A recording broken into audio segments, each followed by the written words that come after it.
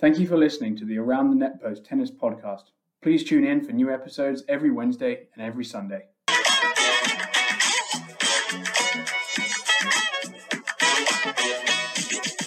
Welcome back, Around the Netposters. I hope everyone's having a great weekend. I'm here, George Barfoot, with Jacob Andrus on a fine Sunday evening. Thank you so much for your continued listenership. We couldn't have this podcast without you. Leave a 5-star review wherever you get your podcasts. Before we get started, a thank you to 3030 Tennis as well. Tennis's best and most effective shortened format where every game starts at 30 all instead of love all to provide shorter matches, more pressure points, and a more exciting way of playing tennis. For more information about that format, contact Mark Milne at 3030tennis.com or find them on their Instagram, LinkedIn, or Facebook pages. The link to their website will be in the podcast bio. So without further ado, tennis has a new Grand Slam champion, Jannik Sinner. Jacob, how's your week been, and have you enjoyed the tennis this last week? Yeah, my week's been good, and the tennis, I would say, has been pretty fun to watch as well. I think Jannik Sinner was the best player over the course of 2 weeks, so of course I would say deserves the title in the end, but Daniil Medvedev gave him a run for his money, and I think we had some surprising upsets along the way. Yeah, it was. It was a really good Grand Slam to start the year. If all four of them are like that, it's going to be a really good year, I think. Yeah, I agree for sure, because I think during the final today, they showed a stat. I think there was something like 34 5-set matches over the course of the 2 weeks, which tied the all-time record from 1983 or something like that. And also had, with Medvedev playing a bunch of those 5-setters, I believe he had the longest time on court of any player ever in a Grand Slam. I believe it was over 24 hours. So quality of tennis extremely high, and the number of hours that we got to see over the last 2 weeks also extremely high. Yeah, no, it'll be good to get a little more sleep and not be watching tennis at weird hours in the morning, that's for sure. Yeah. I think we're in Montpellier this coming week, which is, I guess it's still 6 hours for us, but a little better than Australia. Yeah, a lot easier than getting up at 3 a.m. to watch the final. Yeah, no, how was that? I tell the listener, was it, not Djokovic, so tradition was broken there, but how was that compared to previous years, getting up early and watching it? It wasn't too bad. I was really interested to see how Sinner would play in his first final. Over the last couple days, I'd been kind of asking people on my college tennis team who do they think would win the final, and I think I got a total of about 20 Jannik Sinners and 1 or 2 Medvedevs, and I would have put myself in the Medvedev camp of I thought he was going to be able to win the match, just because not anything based off of his performance during the tournament, but I thought that he would bring a little something extra, and he was able to do that for a couple sets, but over the course of 5 sets, I think his time on court kind of caught up with him, and Sinner got through a lot of the nerves in those first 2 sets and just kind of loosened up and played better tennis, I think. Yeah, I agree. It wasn't surprising to me that it was a close final based on the previous results. And also, I was in the Medvedev camp too, primarily based on the head-to-head record that Medvedev had against Sinner. Yeah. But, yeah, they've all been close matches. In the end, we'll come on to this a little later, that Medvedev clearly has a little bit of a problem with going 2 sets up in Slam finals. Mm-hmm. But what a fight back. And after, I looked through his road to the final, Medvedev, he was a set down against the French qualifier in the first round, 2 sets down against the Finnish player Ruusuvuori. The only player he beat in straight sets was Auger Aliassime, but every other match he had was an absolute grind, a tussle. So it wasn't surprising to me that he went 5 again in the final. Yeah, I agree with you. I was surprised that he went up 2 sets to love. Not as it wasn't easy for him to do it, but I was more surprised at the way he was playing. In their past matchups, he's really been defensive, played the counterpunching style he normally plays, but today he was really standing inside the baseline, ripping everything and coming to the net a surprising amount. It was almost like watching Novak Djokovic when he's playing well compared to the standard Medvedev style of tennis, I think. Yeah, no, I think that when people talk about major final experience. I think that maybe that is what they refer to in a large part is, Sinner doesn't know what to expect. So he comes out and he expects Medvedev to play the game that we all expect him to play, which is what we see week in, week out. But a credit to him and his coaching staff that he comes out, plays a different brand of tennis, completely takes Sinner out of, off guard, and he's up 2-0. And I think it's important to note, as this is just my opinion. But when he was 4-1 up, he had a point to go 5-1 up. I think maybe he was 5-1 up, right? I think he had, I think he was at 5-1. Yeah. So he gets 5-1, he gets broken. So rather than win the set 6-1, it ends up being 6-3. I think that is where the tide changed. If you come out of that set 6-1, you're up 6-3, 6-1, you're absolutely cruising, but you've just given him a way back in. Yeah. And I think that's ultimately where the tide changed, and he gave Jannik Sinner a little bit of belief. Yeah, he did. I think right around that point that you mentioned was when Medvedev didn't serve as well. I think he, at that point, had been serving ridiculously well. I think he was up around 85% or so first serves in. And then from that point of the match until I think around the end of the fourth set, his percentage dropped to around 40 to 45%. And that made a huge difference just from how easy he was holding to how much more difficult it got. And then Sinner's serve also picked up and just made it way easier for him to kind of conserve energy on his end and make Medvedev work for every hold he got. Yeah, no, it was an old-fashioned tussle. I wouldn't go as far to say it was a classic. What would you say? Where do you fall on that? I would definitely lean towards what you said. Not a classic, not because it was a bad match, but just because the players never really played their best at the same time. Like, there were some great rallies, great points, but I never felt like there was a back and forth. I felt like the first two sets were all Medvedev, and then sets 3 and 4 pretty much all Sinner. I mean, set 3 was kind of competitive up until about 4-all, and then really from there on, I never felt like Medvedev had a shot at winning the match after Sinner won that third set. I think it was really just as soon as he did that, it was not over, but it was Sinner's match to lose at that point. Yeah, absolutely. And you could kind of tell with his facial expressions and his body language that I think he kind of knew it. Mm-hmm. He gave off just a very vibe that, one step closer now every time he won a game. Interesting to watch it with a newbie at that stage and at that level of pressure.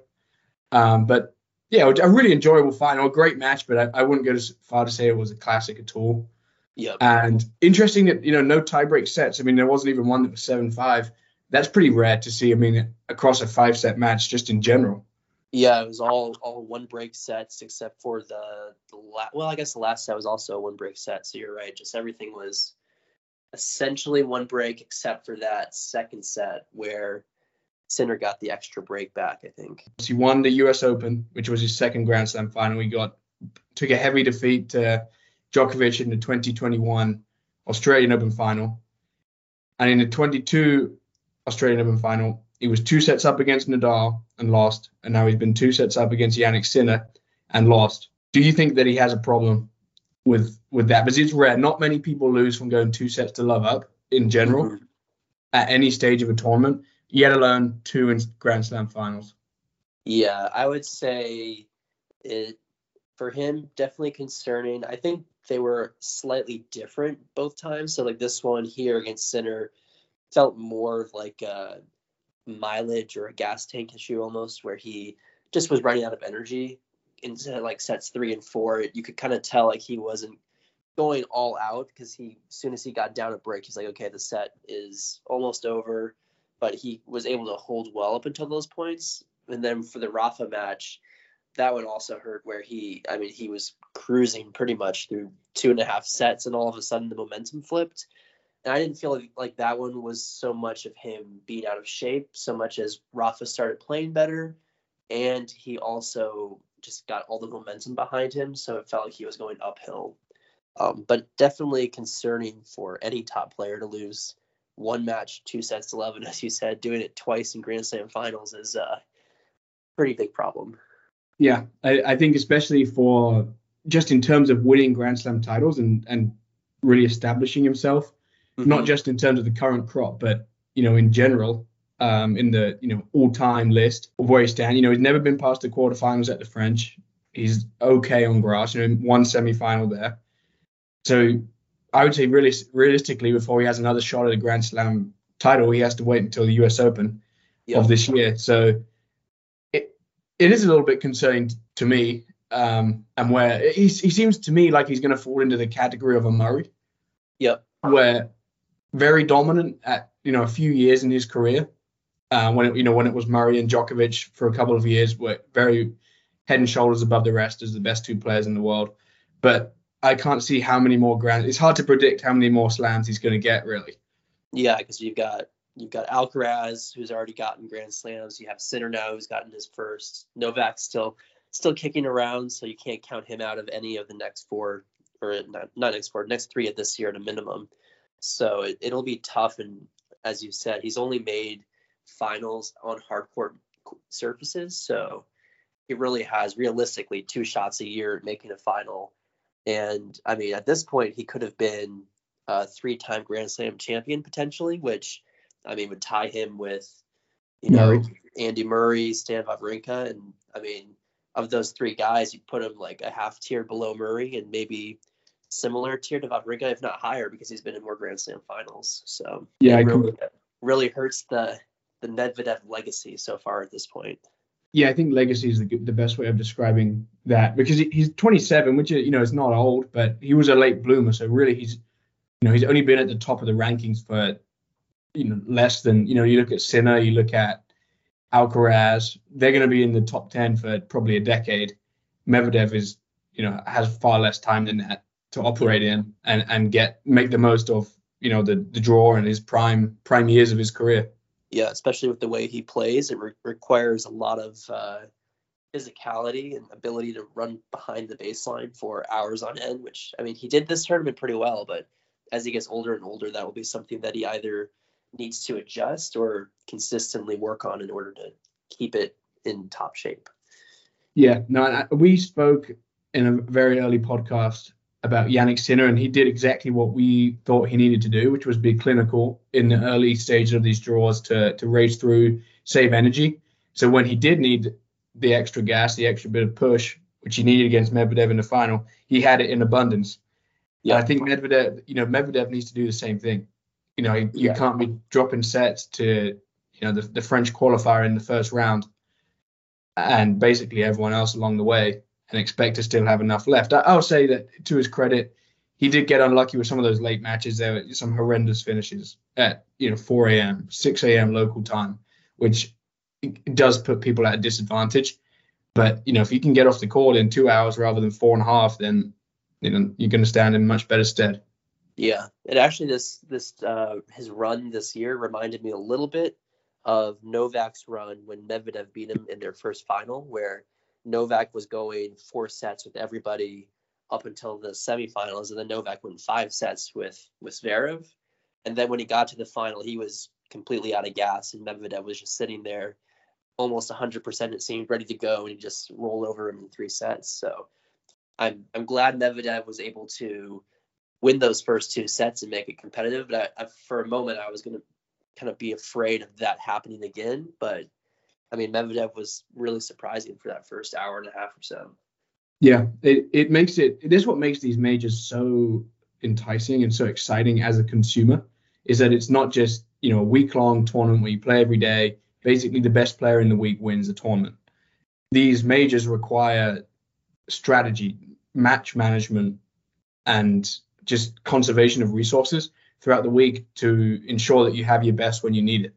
And I feel like Novak has been the absolute king of that, especially over the last decade in these tournaments. Nadal was heroic at it throughout the French Open, throughout his career, was just cleaning up. And when he did need it in the final and semifinals, he had it. So I think that's the way to go. And Sinner looks like he's got a good handle on that already at such a young age. Yeah, this is one of the first majors I think I've seen from him where he's not struggling through any of his opening matches. Like he destroyed everybody. I'm thinking back to the U.S. Open where he had some long matches before he played Zverev in the it's either the fourth round or the quarterfinals. I'm not sure which, but when he played Zverev, he was struggling physically by the third set. And here, he never looks like he had in any match really, except for the Rublev match a little bit when he was kind of grabbing at his abdomen. But he really looks 100% through every set he played. Yeah. Do you know why he was grabbing his abdomen? The truth has come out. It's been revealed. Oh, I don't remember what they had said about it. What did they say? Oh, he just had gas. Oh, okay. Yeah, not surprising. He didn't look like he was too affected by it in the moment or in any previous matches either. So yeah, no, it's that's just a funny tidbit there. So basically, what I thought was the most interesting part of the result from these 2 weeks is what it does to the rankings. In that, one, it creates a big split between Sinner and Rublev at 4 and 5, about 3,000 points, but it completely reins in Djokovic and Alcaraz. There's about 1,500 points between Sinner and Djokovic now. Okay. So that's going to make, I think that makes all these bigger matches, all these bigger tournaments that much more interesting. That there's going to be a lot more rankings at play. When they play each other, it's, they're playing for specific ranking spots, which I like to see a lot. So I'm excited for that. It just, reels Djokovic in like a fish on a fishing rod. Mm-hmm. Yeah, it'll make it very intriguing, especially early in the year, I think, where really the only person that's defending a lot of points out of these four guys is Medvedev, I believe, because Novak didn't play Indian Wells or Miami. Alcaraz, I don't remember if he played them or not. I know he was coming off an injury last year from the Australian Open, so he didn't play that. I know Medvedev had that 24-25 match win streak, so he's going to be defending a lot of points in the next couple months. And Sinner, I think, has gotten a pretty good case to make where he can pick up some points. And it'll be interesting to see how those four guys do, because Novak's not always going to win majors, as we saw this weekend, and most of his points are tied up in really 3 or 4 tournaments each year. So it'll be interesting to see how much he plays and how much he tries to stay at number one. I think I think it changes, unfortunately for him. Let's sort of transition here to the semifinals.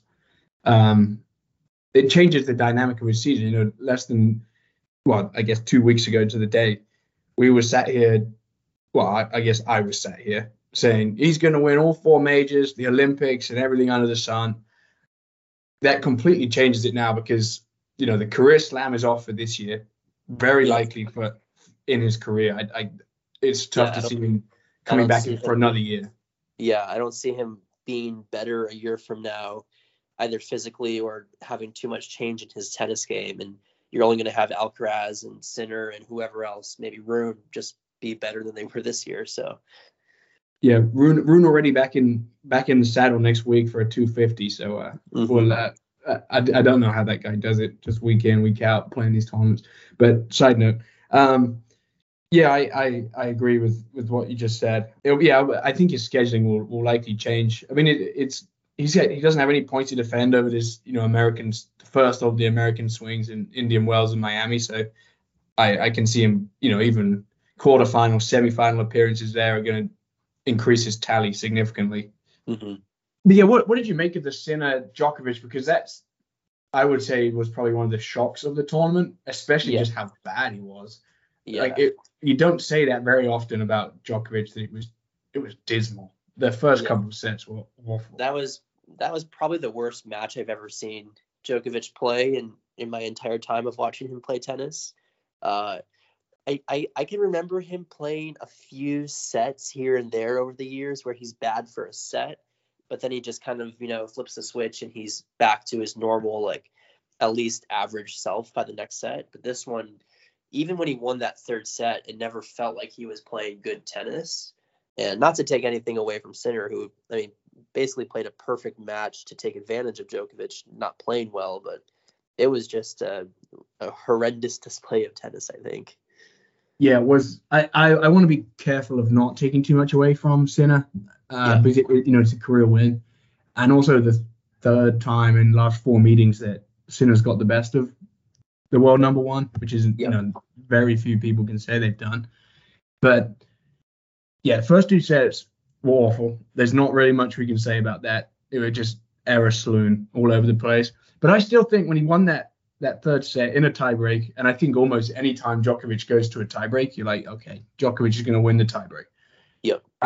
You may have the stat on that, his percentage of tiebreaks won. It's something ridiculous. But when he won that third set, I was like, okay, he's going to win in five, just because you've seen it so many times. But absolute credit to Sinner for staying with him and just weathering the storm and taking him out. Yeah, I agree. I thought that Novak, when he won the third set, would have his level raise a little bit and just kind of make it, another tight fourth set. Maybe Sinner comes out like 7-5 or 7-6 or something, but I think he dropped his serve in the first or second service game of that set.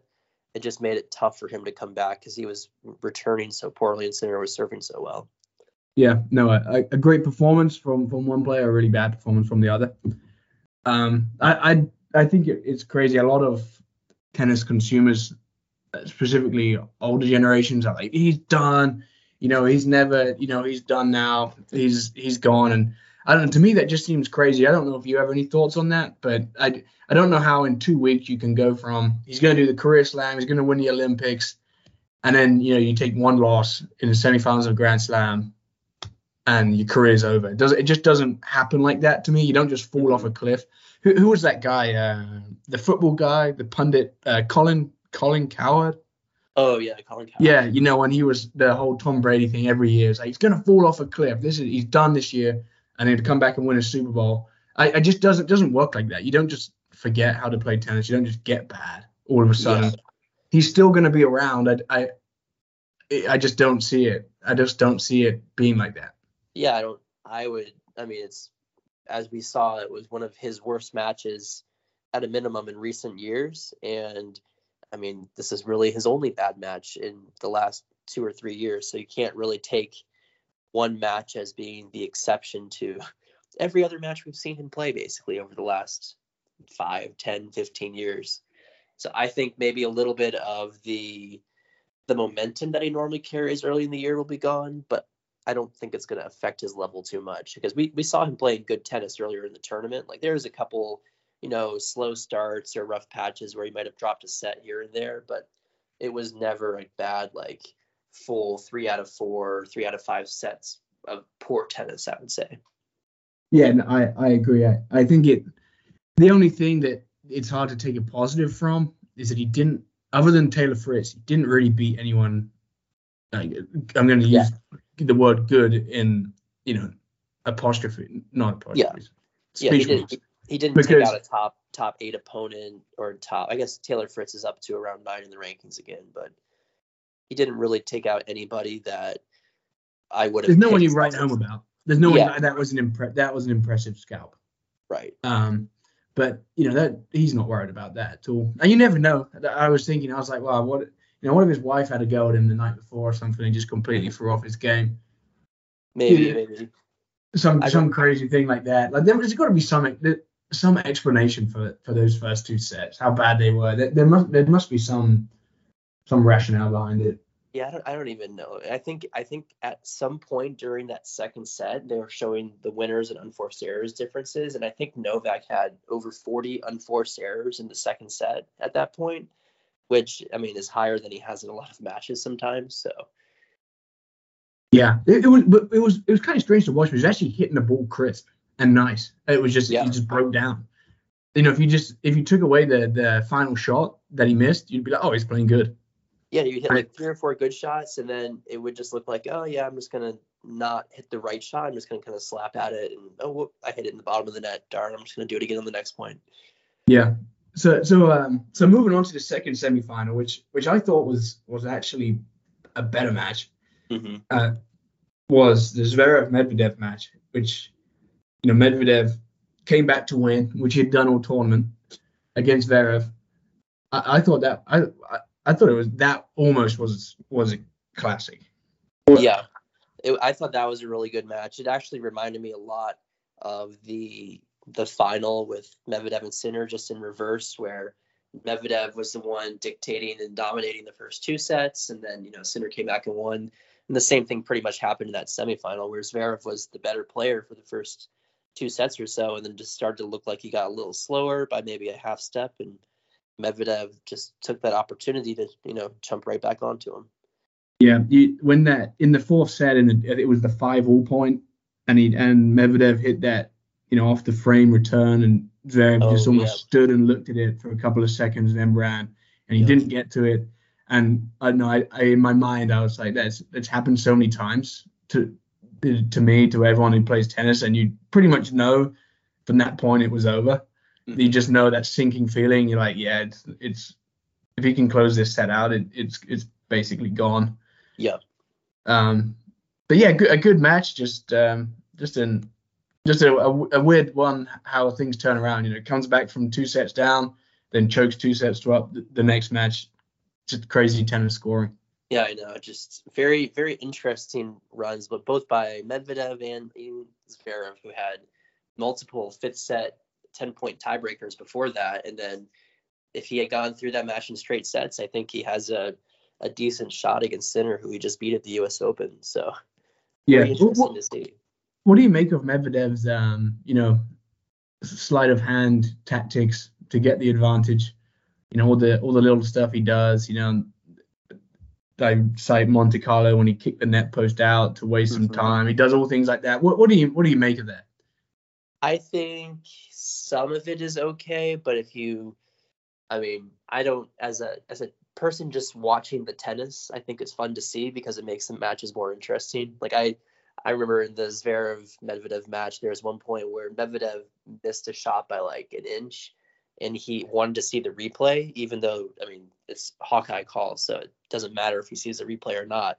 And then the machine wasn't working right away on the replay, so they stood there for like 30 seconds in between points, and Medvedev just was kind of smiling while Zverev was complaining to the referee.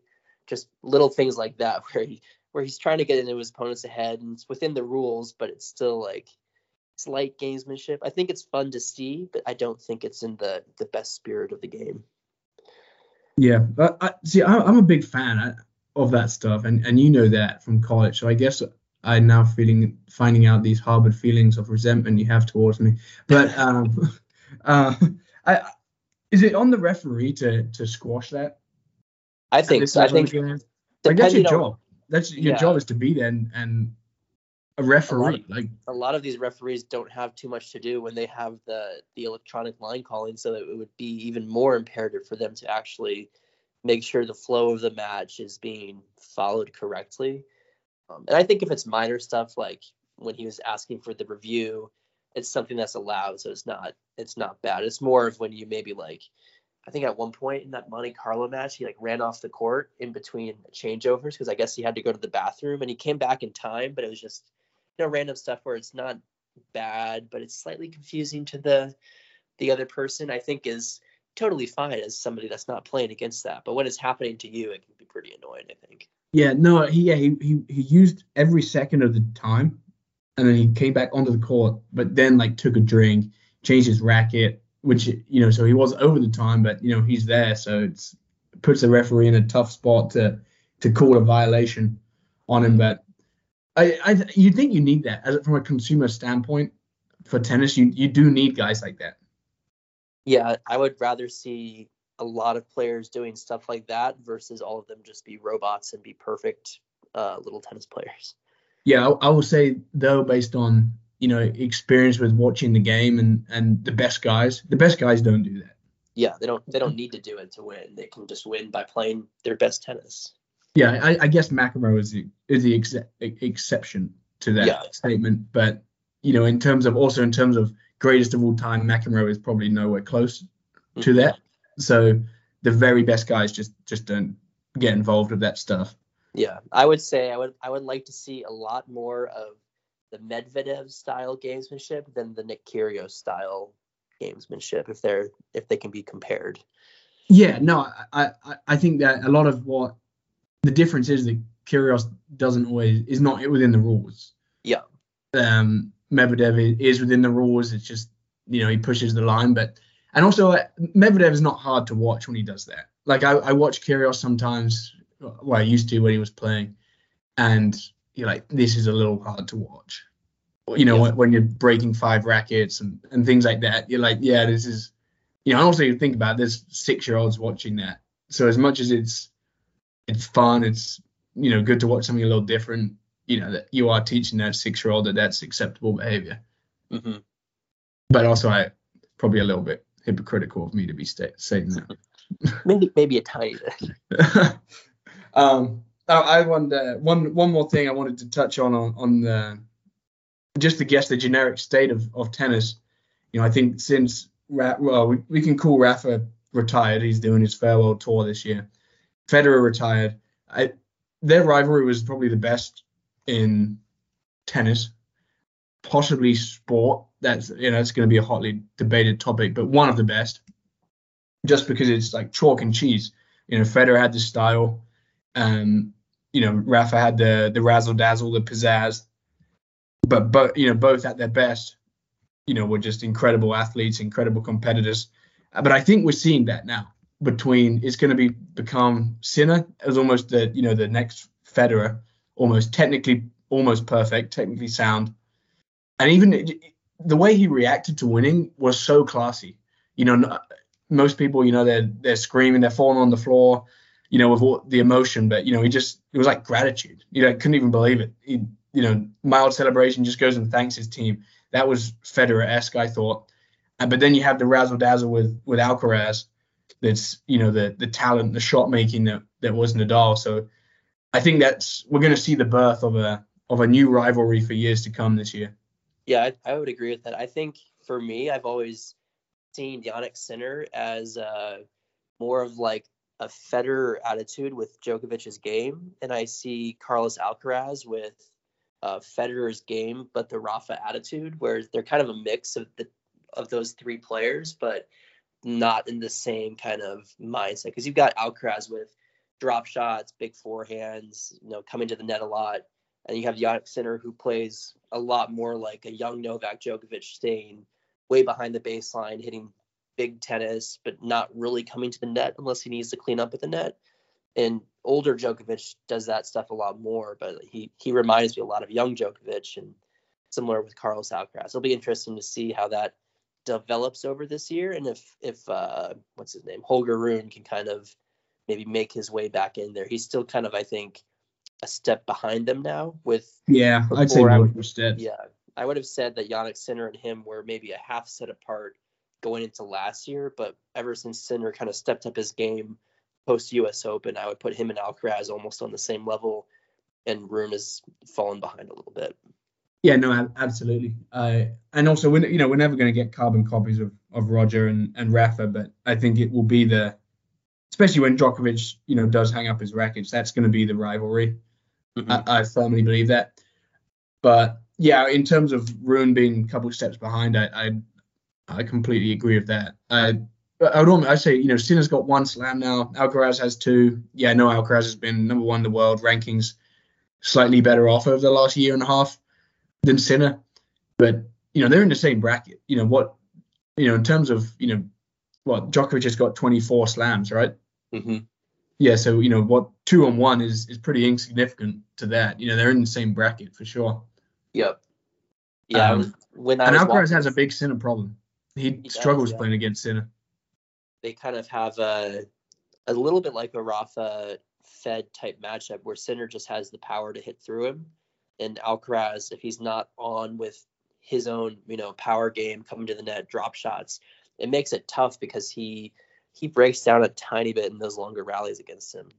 Yeah, no, I think that was the beauty of the Federer and Nadal rivalry, was that every match was different, and you could never really predict what was going to happen. You always knew that Nadal had the strategy of going high to the single-handed backhand, but every court impacted it, and how they both played on the day impacted it to such an extent where, you know, one of them could win 3 and 4, like Federer did in Indian Wells, I believe, that one time, and it was just a 3 and 4, but that didn't do the match justice. You know, it was just a whitewash. But then you get the 5-set classics, and I like that. There's so much that can happen in a match between the same 2 players. Yeah, I agree. So I think we'll announce it that Jacob, you won the first Grand Slam of the year with the predictions. Yep. As soon Just as gotta. Medvedev won that match, I was like, yeah, there goes my hopes. Yep. Yeah, we were within a few points of each other, kind of up until the quarterfinals, semifinals, and since we both picked Novak to win, it came down to the Zverev Medvedev matchup, and Medvedev took the win and kind of pushed me over the edge to take home the first title. Yeah, it's not over though. It's a long year. That's true. 3 more Yeah, Grand Slams to go. it was fun. I think I lost to a worthy winner, and I was actually pretty impressed with that. I got so close, to be honest, because last year we did the four of us, right? Zach and Chip were in there as well. You were a runaway winner. Yeah, I got a little lucky last year, I think. And this one, I didn't do as well in the early rounds as I did later. Like, I think I got 7 out of the 8 quarterfinalists right. And then I got all 4 of the semifinalists correct. I just got Novak losing in the semis wrong. So I kind of messed my bracket up a little bit. But otherwise, I kind of had a pretty good hot streak going there. Yeah, no, well played, well played. Before we end, I want to do a quick segment on just we've recapped the Australian Open. Everyone had their individual performances. Just to highlight a few players that as we advance through the tournaments here, there isn't really too much significant until Indian Wells and Miami, and the content is going to change to focus on the college scene, some more just general chit chat of tennis rather than going over match results, and we'll see that reflected in Wednesday's episode. But before we sort of move away from that, which players between now and Indian Wells, Miami, and then we go into the European clay court swing, pick a few players that you think are under the largest or most extensive pressure. Well, to start off, it's somebody that I feel like we've mentioned in this category every single time, but Stefanos Tsitsipas, losing in the 4th round to Taylor Fritz. I think he lost around 1,000 points or so from not making it back to the final. So that dumps him down to around 10 or so in the ranking, but also within striking distance of pretty much the next 4 or 5 guys below him. So I think he's in a difficult position going forward because he does have a lot of points to defend on the clay court swing. And if he doesn't really get it together, he could potentially drop out of the top 15 players or so. He's not, I wouldn't say there's an extensive pressure at this stage in his career because, he's done it. His legacy is enshrined in stone. But in terms of where his career goes, I think Andy Murray's under a bit of pressure. Mm-hmm. He did have an underwhelming performance with that first round defeat. He's the 5th seed in Montpellier this coming week, which is surprising. I didn't think he would get back in the saddle that soon, which to me demonstrates how enthusiastic he is about continuing his career and getting the ranking points to stay relevant. But I think he is under a bit of pressure to perform and get those points before it starts the slippery slide, because once it starts, it's very difficult to stop. Right. Yeah, I would agree with that. Another guy, I guess this one's like he's under pressure, but it's more so from being successful, would be Andrei Rublev. I believe he is the first player ever to lose 10 times in a Grand Slam quarterfinal. I think that's something that he's been really, really good outside of the majors, pretty much, where he's got a Masters 1000 now. He goes deep in a lot of tournaments, but he just doesn't have enough to kind of get to that next level. I believe he's 5 in the world still, but Zverev is only a couple points behind him. So I think he's going to be around that 6 or 7 spot for a lot of this year. And it really comes down to making runs in the majors. So it'll be interesting to see how he's playing once we get to the French Open and Wimbledon, if he can actually make a deep run into a semifinal. Like, he consistently makes quarterfinal runs, but I think if he wants to kind of take that next jump, it's going to require him to beat a top 4 player to do it. Absolutely. He's in my under pressure, but in a different kind of way. I think we're seeing a big split in terms of the rankings. There's a clear big 4 now. Rublev's at the top of that, but I also think Zverev and Rune I would count as in that next group. I think they're under pressure to not get cut adrift. They need to catch back up and not let that establish as a big 4, because we saw that when it was Rafa, Federer, Murray, and Djokovic. The next guy, David Ferrer, was just cut adrift for so many years. And you don't really get a look in at a lot of these tournaments when that does happen. So those three need to close the gap. And then beyond that, then you got the next group: Hurkacz, Fritz, Tsitsipas, de Minaur, Ruud, and Dimitrov. They need to find a way to cement themselves in the top 10, because then, it starts dropping off a little bit after that in terms of consistency. Yeah, I would The agree. performers underneath that. So I think all those, basically top 20 between 4 and 20 is under pressure to, establish themselves before they get cut adrift, especially if they want to actually compete for these majors and these Masters 1000s. Mm-hmm. 250s and 500s don't cut the butter. Yeah, that's true. If you're not putting up 500 to 1,000 points in these big tournaments, you're not a top 10 player a lot of the times. Yeah. No, what did you watch the final note for this pod? Did you get to watch the doubles final? I did not. I did see that Rohan Bopanna took home his first ever men's doubles Grand Slam championship. It was great. I figured he'd won more. I couldn't believe that stat. I was like, how has he not won a Grand Slam? His only Grand Slam before that, I believe, it was in mixed doubles. So I was also surprised. He's been around for so long, and he's always been, I feel like, in the top 10, top 20 of doubles. I felt like he would have had multiple Grand Slams at this point, but I don't think he does. No, he doesn't. I mentioned it last week. On Wednesday, the age of the average doubles player. Rinky Hijikata is the only player under the age of 30 in the top 25. Oh wow! Yeah, I did not know that. I signed up for this. Was it Spring League? And we're on different teams, Jacob. So I look forward. Okay, you can tell the story about how I bailed on the match last year, but we're going to play this young. I'm going to speak to the captain and make it happen.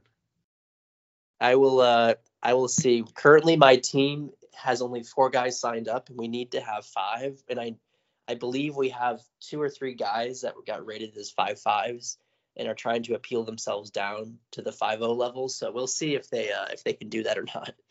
There's only 4 teams. Yeah, I saw that. I wonder if there's going to be more that sign up, or if there's just going to be none of those like 2 really good teams that were like the Blakeney and Old Providence teams.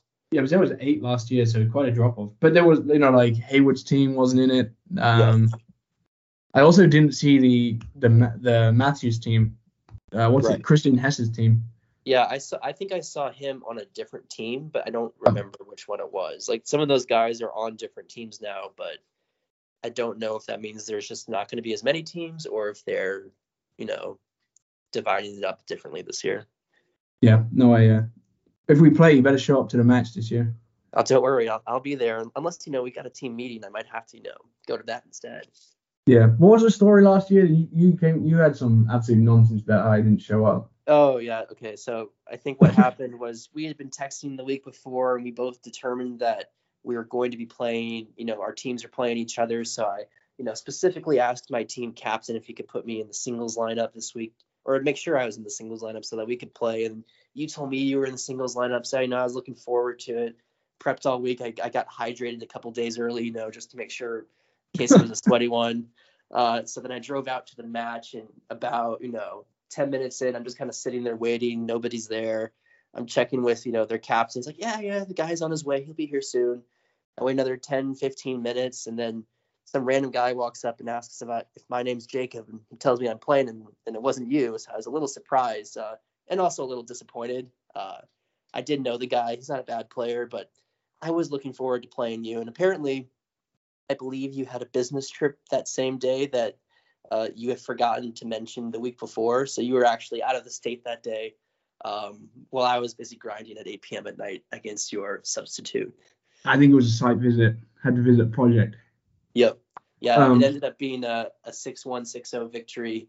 That one game I lost was, just out of disappointment that we weren't playing each other. I believe the guy hit 3 aces in the first game. So nice. A bold move though, to ask for the matchup, given our head-to-head. Very bold. That is true.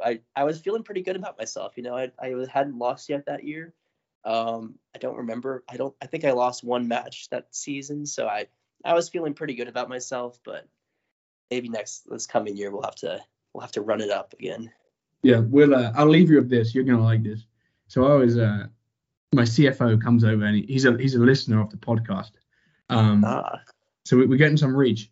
But he comes over and he said, he's talking about the podcast and he was joking and he says, yeah, the other guy, he sounds way more intelligent than you, George. it's just my high tennis IQ. I just make myself sound smart, and then obviously it makes me a great tennis player somehow. Yeah, if Jacob is the most intelligent, I'd like to see who people think it was the better player. That's the homework for the next. We don't have any week. Official head-to-heads and official tournaments, but I think that heavily favors you by about like 9-1, maybe something like that. Well, you're not meant to give them the answer. I wanted to see who they thought was the best from listening. Oh, that's true. Well, yeah, I guess if they want to write that in before I mention that, they can always do that. So before we end, I've said that about 3 times now, but just a quick sort of rundown of what we're going to be going over the next couple of weeks. It's going to transition more towards, fun tennis topics outside of just match results. And then have some guest stars where we'll, have enticing conversations about the world outside of just pro tennis, different coaching routes, look ahead for the college season. And what really tennis is more than just the pros, it's all levels of the game. So we'll dive more into that, but still bring you engaging content. We thank you so much for your support. We wouldn't have the podcast without you.